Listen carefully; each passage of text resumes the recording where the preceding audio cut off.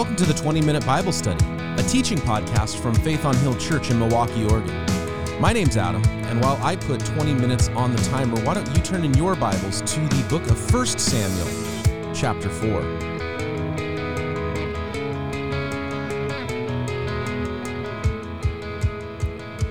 Last time we were together, we talked about how God called Samuel, the boy Samuel, to serve him and to give a prophetic message to Eli, who was the high priest in Israel, and he was the guardian of Samuel. So Samuel's parents lived in a different part of Israel. Samuel, because of a vow his mother had made, had been dedicated to the Lord's service, and so after he was about 3 years old, he was brought up at the tabernacle by the high priest Eli and served there.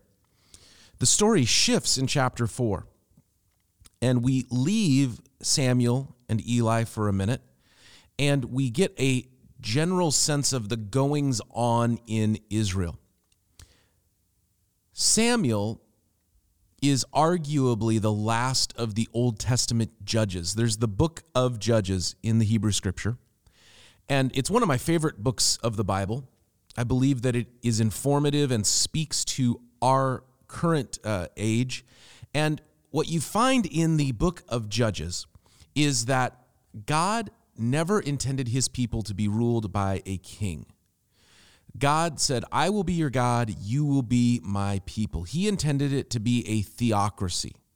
We live in a democracy ruled by the people. God intended Israel to be a theocracy ruled by God. Theo is the Greek word for God.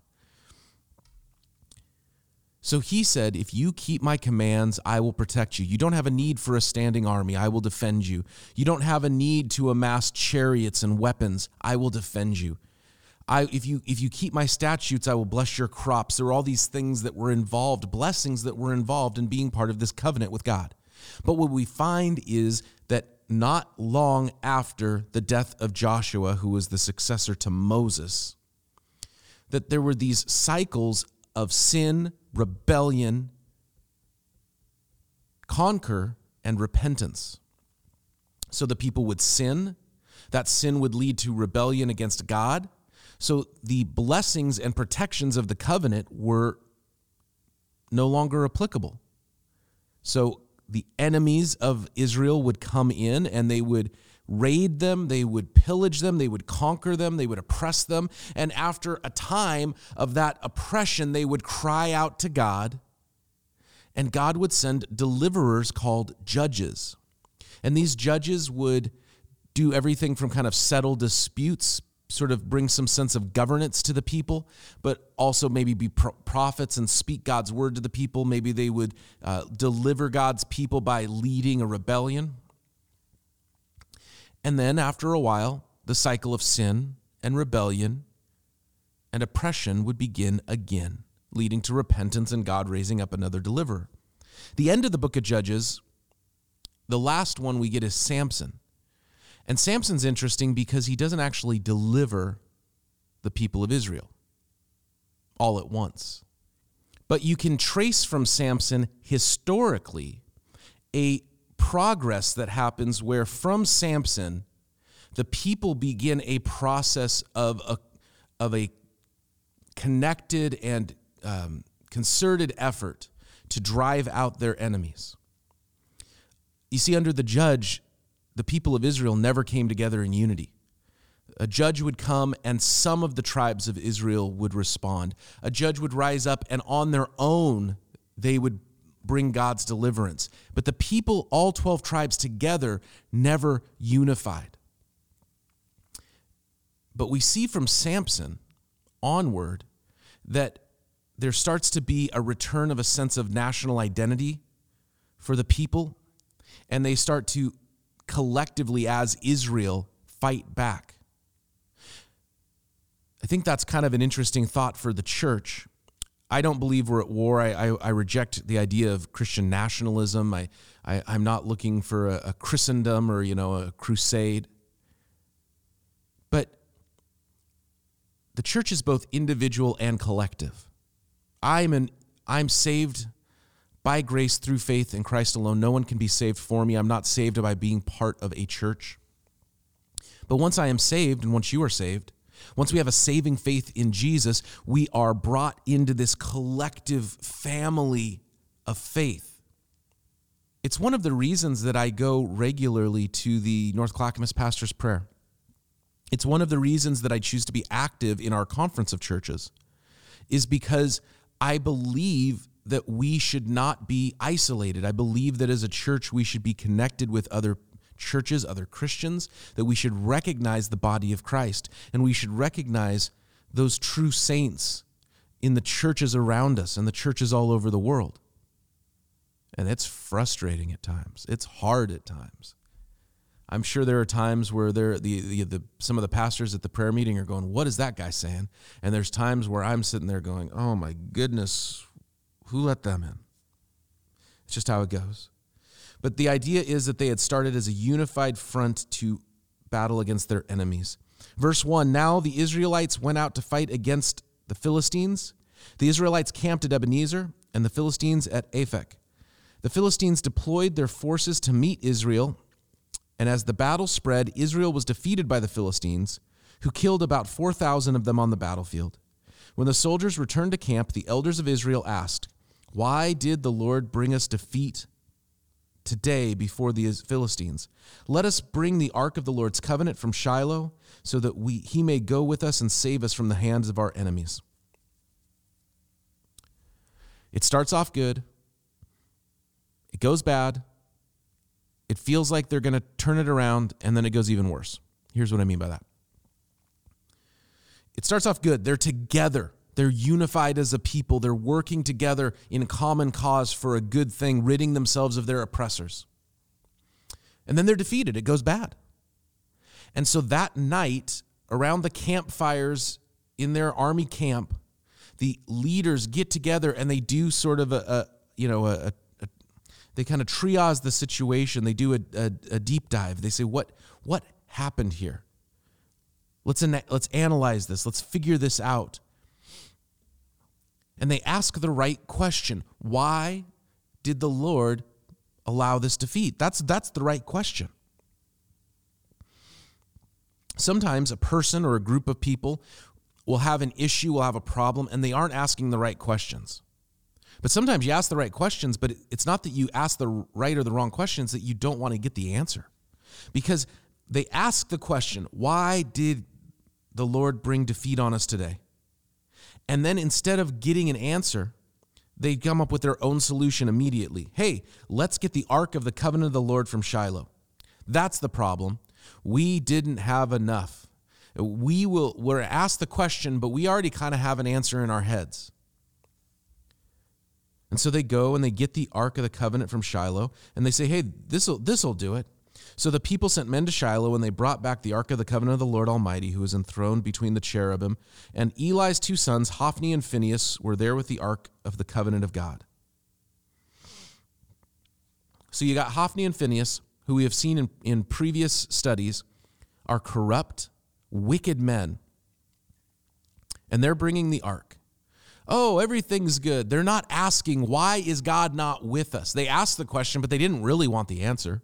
Could it be the widespread sin, the widespread corruption, the widespread immorality that was going on in Israel that was exemplified or typified by Hophni and Phinehas, but was almost certainly rampant across the people?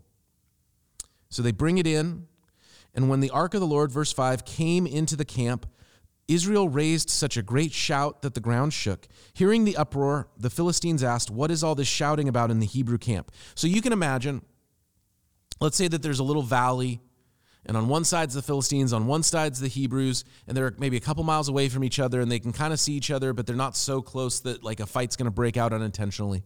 And then if you're sitting in the Philistines, you feel pretty confident, and then all of a sudden you hear all this shouting. What's going on? When they learned that the ark of the Lord had come into the camp, they were afraid. That means they had spies there. They hear what's going on. They said, God not the God, a God. A God has come into their camp. They said, "Oh no, nothing like this has happened before. We are doomed. Who will deliver us from the hand of these mighty gods? They are the gods who struck the Egyptians with all kinds of plagues in the wilderness. Be strong, Philistines. Be men, or you will be subject to the Hebrews as they have been subject to you. Be men and fight." So the Philistines fought, and the Israelites were defeated, and every man fled to his tent. The slaughter was very great. Israel lost 30,000 foot soldiers. The ark of God was captured, and Eli's two sons, Hophni and Phinehas, died. So what's happening is they get word, the Philistines, get word that the Israelites have brought the ark into their camp. Now, the ark is exactly what you think it is. If you've ever seen Indiana Jones, it's not like Indiana Jones, but it looks like it. They did a good job in the recreation of the ark. Now, process it from the Philistines' point of view. They are not coming at it from a biblical way of thinking. And so they hear that what they would perceive to be an idol, just like they had idols, had come into the camp. But that's not what the ark was. The ark was to carry the Ten Commandments. It was to carry a jar that had some of the manna in it from the wilderness experience. The ark was where the blood from the once-a-year atonement sacrifices was to be sprinkled. It was representative of a meeting place, but it wasn't an idol. They did not pray to the ark. They did not worship the ark. In fact, that was strictly forbidden. But the Philistines are processing it through their way of understanding, which is something for Christians to think about. No matter what we do, we always have to be explaining. Because no matter what we do, people outside the church will always process the church from their point of view. Whether it's from a book they've read, a movie they've seen, somebody that they met one time who claimed to be a Christian but was just a weirdo, you know what I mean? Like they're always going to process the church from their point of view. And so we have to bring Jesus and continually explain what we believe, because it's always going to be processed in a way that isn't what we believe, but it is what they understand. Now, they're afraid because in their way of thinking, the idea that a God, which they would have seen the ark as an idol, as a god, had come into the camp, and they genuinely believe in these things. So psychologically, they're freaked out, and somebody rallies them. Be men, be strong. You have to fight, because if you don't, you will be oppressed just as you have oppressed the Israelites. So they rally together, and the Israelites are defeated, and they lose 30,000 soldiers. And the ark is captured. Now, if you're the Philistines and you capture someone else's idol, someone else's god, that shows that your gods are superior, that you are superior to their gods, and it confirms that you are right and they are wrong. Just the same way as there are many who they feel like it's just confirmed. Oh, these Christians aren't real. Did you see another Christian leader fell into scandal? Did you see that church over there that's causing all kinds of shenanigans? And so it's confirmation to them. It's not asking the question, who is the true God? What is the true faith? It's just our own things that confirm our own biases. But now Israel is led into defeat, and the prophetic word that God gave Samuel that Eli's sons would be cut off because of their wickedness came to pass. Verse 12, the same day a Benjamite ran from the battle line and went to Shiloh with his clothes torn and dust on his head. So this guy saw what had happened, saw the Ark of the Covenant captured, saw the sons of the high priest killed, saw the defeat, the absolute massacre of his people. And in grief, he tore his clothes. He threw dust on his head, which is an ancient sign of mourning and despair. And he runs to Shiloh, where the tabernacle was and where the priest was. And there was Eli sitting on his chair by the side of the road, watching because his heart feared for the ark of God. So they came, they took the ark, and Eli is now sitting by the road in a chair waiting for it to return. When the man entered the town and told what had happened, the whole town sent up a cry. And Eli heard the outcry and asked, "What is the meaning of the uproar?" And the man hurried over to Eli, who was 98 years old, and whose eyes had failed so he could not see. And he told Eli, "I have just come from the battle line. I have fled from it this very day." Eli asked, "What happened, my son?" The man who brought the news replied, "Israel fled before the Philistines. The army suffered heavy losses. Also, your sons Hophni and Phinehas are dead, and the ark of God has been captured." When he mentioned the ark of God, Eli fell backwards off his chair by the side of the gate, and his neck was broken, and he died, for he was an old man and he was heavy. And he led Israel for 40 years. His daughter-in-law, the wife of Phinehas, was pregnant, and near the time of delivery, and when she heard the news that the ark of God had been captured, and then her father-in-law and her husband were dead, she went into labor and gave birth, but was overcome by her labor pains. And as she was dying, the woman attending her said, "Don't despair, you have given birth to a son." But she did not respond or pay any attention. She named the boy Ichabod, saying, "The glory of God has departed from Israel." And because of the capture of the ark of God and the deaths of her father-in-law and husband, and she said, "The glory has departed from Israel, for the ark of God has been captured." I cannot, as a father, understand hearing that both of my sons had died, but then only really responding at this other news about the ark. I can't process it. I'm from a different time, a different place, a different culture, different understanding. But that's what would have gotten me. But the ark represented the pinnacle of their culture, just as the temple later would. It was a work of great craftsmanship. It was an enduring relic. It brought them connection to the time of Moses and Joshua, of the Exodus and the return to the promised land. And now it's gone. That great symbol has been destroyed. What would cause us to lose our faith? I think about that. What symbol destroyed? What institution forsaken? What person fallen would cause me to lose my faith? And it is a valid question, because if my faith is in God, then the answer should be nothing. But if my faith is in arks, if my faith is in people, if my faith is in institutions, then there's all kinds of ways in which I could lose my faith. But Jesus is real, and Jesus has saved me, not the church. I'm saved by Jesus, and now I'm part of the church. Because Jesus is real, we've created some institutions to help in our work of spreading his good news. Because Jesus is real, there have been leaders raised up in the church to help in our mission. But if they fall, Jesus is still real. And we see the great tragedy. I don't have a lot to say about the wife of Phinehas and her tragedy, the birth of her son Ichabod. There's a lot you could see here, and you just say, this is just tragic.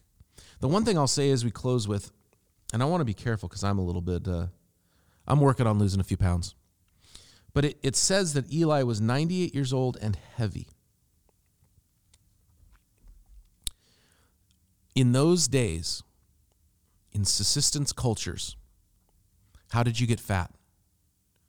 You got fat because you weren't doing work. You got fat because you were very rich. You got fat because you had more than you needed, which was unusual in subsistence cultures. Even in places where they're not destitute, they're not like at the end of their rope. Like, it's unusual to see somebody who's overweight like that. And what it speaks to is, as wicked as Hophni and Phinehas were, Eli had his own share of the sin. If I had to guess, he was taking more than his share was supposed to be. He was taking more food from the sacrifices than was allowed in the law. He wasn't doing the work that he was to do. He was sitting around, and he got fat. And I think that's the thought and the challenge as we close today, is that we be doing the work that God has given us to do. we be active and moving spiritually so that we can be on God's mission together. I want to thank you for joining us for another episode of the 20-Minute Bible Study. Audio versions are available on Apple Podcasts and Spotify. You just have to search Faith on Hill. Our video versions are on our Facebook. My name's Adam. I'm the pastor here. You can email me, adam@faithonhill.com. If you have any comments, questions, we'd love to hear from you. We'll see you again for another episode of the 20-Minute Bible Study.